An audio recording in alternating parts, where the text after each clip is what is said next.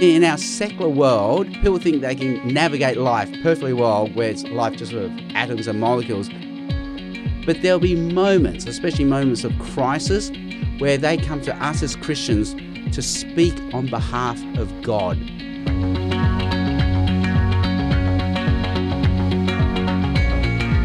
Hi, I'm Mark Hadley, and welcome to the Eternity Podcast Network super series, Evangelism in a Skeptical World with Sam Chan. Hey, I'm Sam Chan. It's almost like you push the button. Yes, Sam that's right. just pops out of well, the I box. want to say, yo, what's up? But my boys won't let me. They say, no, No. Dad, don't do that, Don't do please. that, Dad. Yeah, well, professionally, I steer away from that. This is a 6-part super podcast aimed at equipping you, the listener, with a collection of 15-minute evangelism life hacks. And they're not just any old hack about do this or do that. They're aimed to give your 21st century friends the gospel, but in a way they're prepared to hear it. Now, today's life hack, become their go-to chaplain. Right now, you and probably most of our audience may still be looking at evangelism as a one-off event where we tell our friends the gospel. Sounds reasonable. That big event we build up to, where we finally get to say what we need to say, right? What if I were to tell you that that was only the beginning? And why would I tell you at all when we have Sam Chan here to tell you instead? That's right. Now, last episode, Sam, you and I were chatting and we talked about the idea of just naturally sharing your story and sharing Jesus' story too.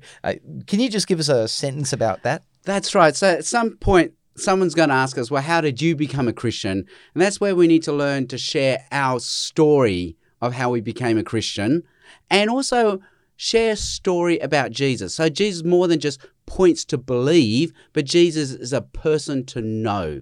Great. So I've told them the story, but you're suggesting that that doesn't mean I'm off the hook. No, this is a lifestyle change. Evangelism is more than a one-off event that we shoehorn into our busy life. Our lifestyle itself has to become evangelistic. So what does evangelism mean then, if it doesn't just mean telling people the gospel? What's next?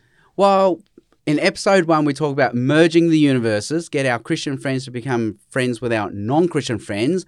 This is sort of related to that, where I now see myself as the long-term Christian presence in the lives of my non-Christian friends. Okay, so we're going to build a bridge, I guess, between their secular world and the spiritual world, maybe that they've lost connection with. Sure. And we're going to invite them, to just walk over at any time they like? Well, our non-Christian friends, they still have a yearning for what we call transcendent things. Things like hope, peace, harmony, freedom. And somehow I think we will place ourselves in their lives as that connection between the material world, anything we can just see and touch, and the transcendent world. This kind of makes a bit of sense to me, because I know that if I go next door to my mate and he actually just solves one mechanical problem I have with my car, he's my go-to guy with cars. You know, if I've got a problem with something, I can go and talk to him about that. And you're saying that if I actually start to build into that relationship of the transcendent, you called it, those hope-inspired spiritual things, my mate is going to feel that way too. Yeah, so the story I can give right now is our friend called Pierre, and Pierre and his wife have invested in the lives of, say, a particular Christian friend that they know from work. And they've done everything we've been saying in all the episodes up to now. They've merged their universes of friends. They've done hospitality. They've done coffee, dinner, gospel, and it's just doing its normal thing. And then suddenly there's a death in the family.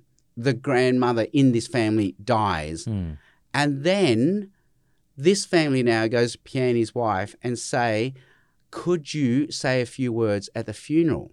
Wow. Could you pray at the funeral? And then also they say, our little boy, he wants to ring you up and ask you some questions. And so the boy rings up, and it's a family conference call. There are 20 people listening, and the boy wants to know where the grandmother is. Is she in heaven or hell? And so Pierre now, over the next 20 or 30 minutes, has to be incredibly partially wise and sensitive on how he answers his question to a young boy with 20 family members listening in. And I said to Pierre, can you see what has happened at this moment? you have become their chaplain.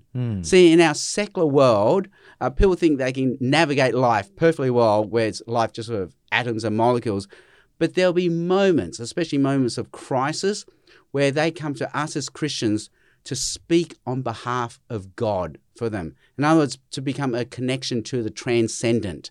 On my street, there was a tragedy. A boy died very tragically, and I remember a few families came out of our place just to grieve.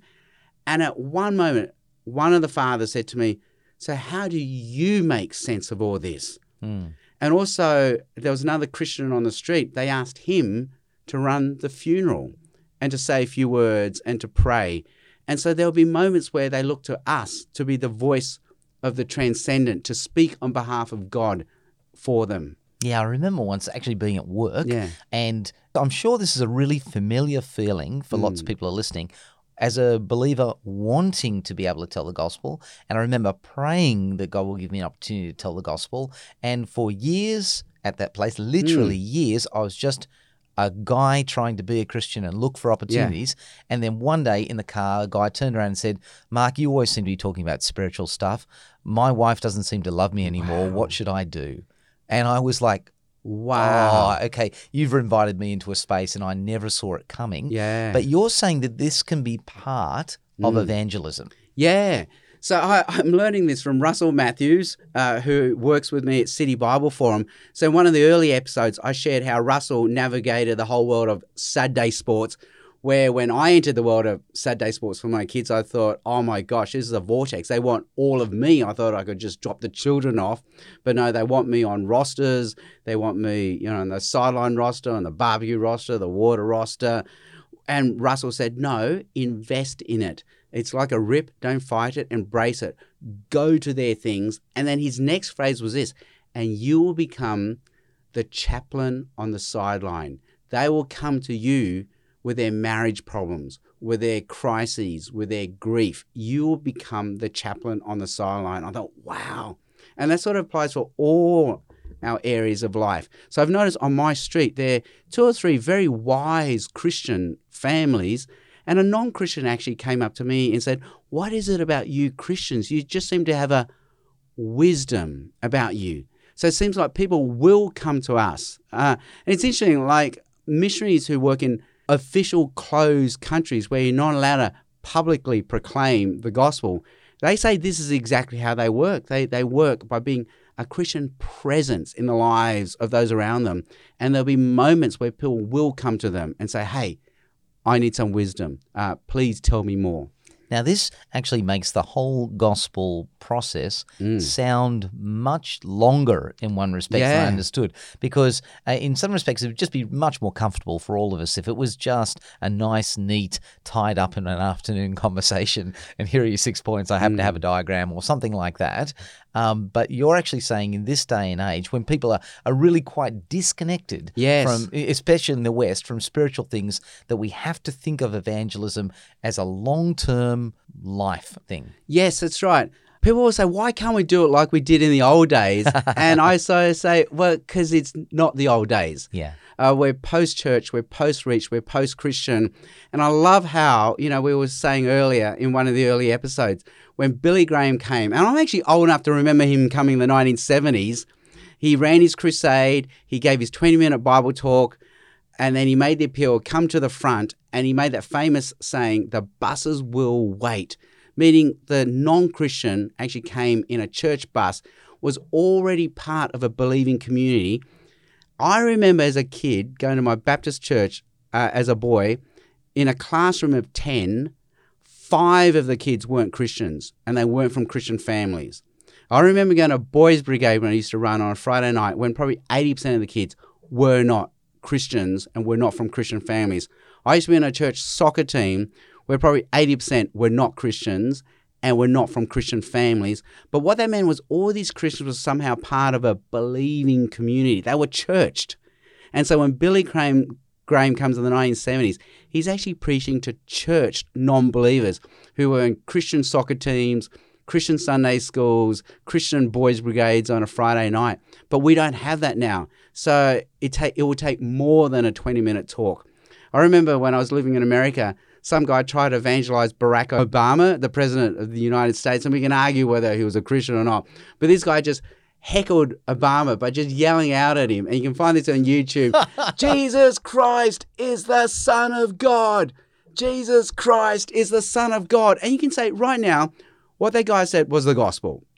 It's true to the Bible, and it's true. It's a true fact. It's factually correct. But in terms of, like, you got to say, maybe not this way. We're going to need more context than that now. We're going to need believing communities. Our non-Christian friends got to know Christians, and we've got to be a Christian presence in their life for evangelism to happen. Okay, so it seems to me that what we're saying is that that the gospel is going to be picked up in lots of pieces as we actually connect people with a whole world that they've forgotten about. Can I just ask you, you spend a lot of time lecturing to people about evangelism. Yeah. You've written books on evangelism. You are an evangelist, so you spend time doing that.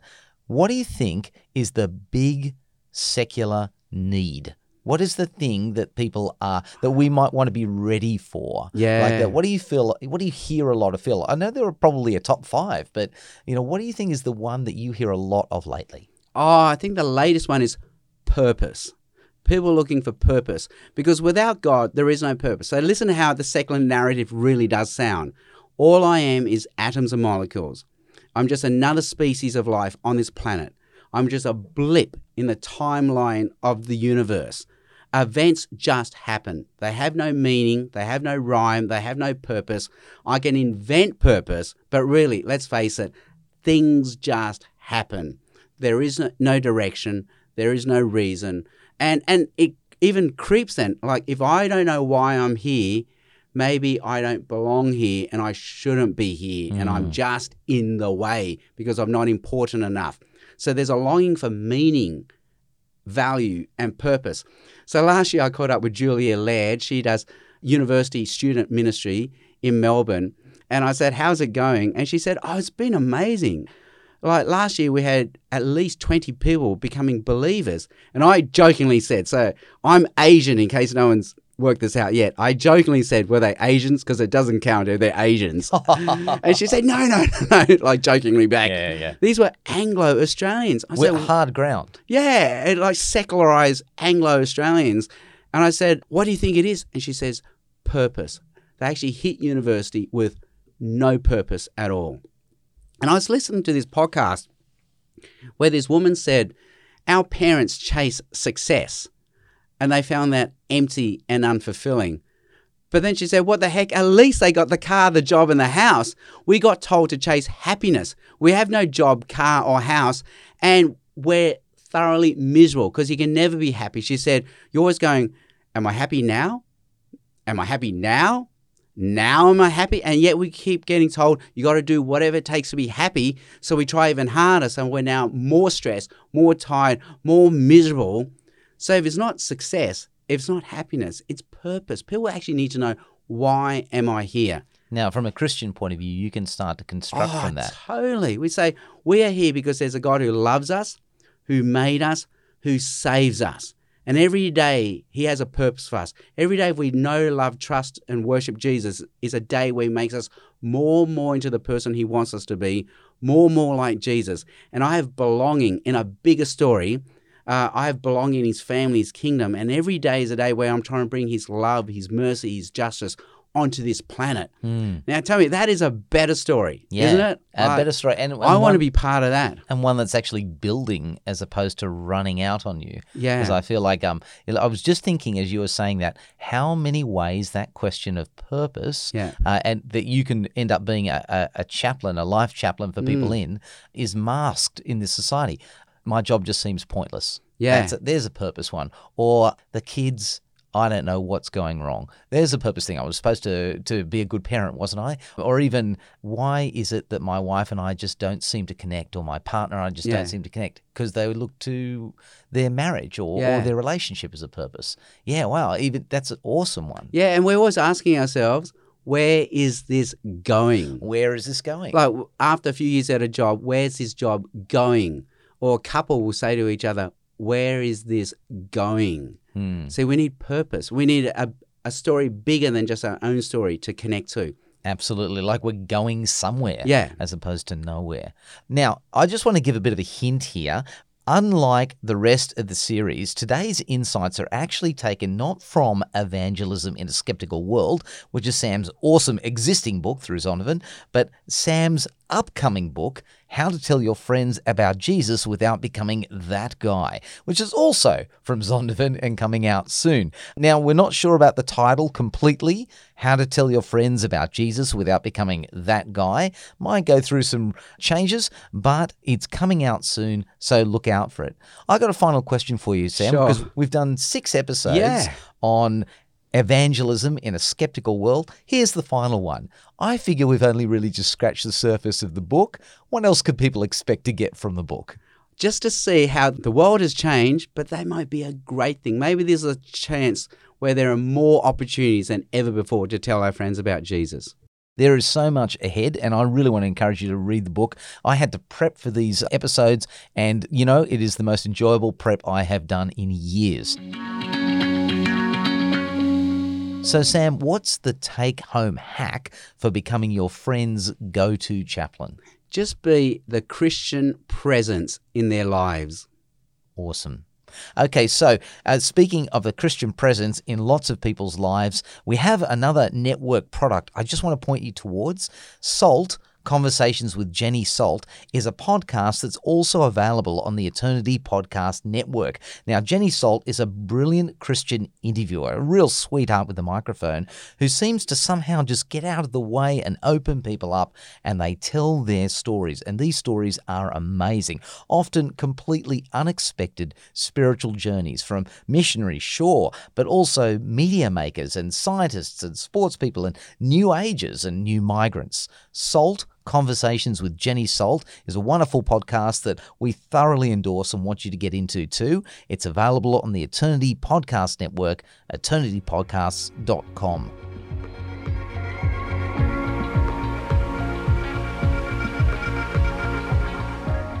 Thanks for being part of the Evangelism in a Skeptical World super series. And Sam, thanks heaps for actually just making the whole thing possible by bringing all of this wisdom into the room. Oh, it's been fantastic. It's worth it just to spend 6 sessions with you, Mark. I was winding him up because actually I've got to be honest, there's a guy who will deny his own insights day in, day out. But if you don't get a hold of Evangelism in a Skeptical World, a really super easy book to read, you really are just missing out. And now we've only done 6 episodes. Dig back if this is the first one you heard. 6 scratches, in fact, into the book. But you can find out much more of evangelizing in a skeptical world in Sam's book. And if you want a copy, just find the link in the show notes. I've been in all the show notes all along. Find the link, and we are going to look forward to sharing more super series with you and Sam in the future. Till then, I'm Sam Chan. and I'm Mark Hadley. See ya.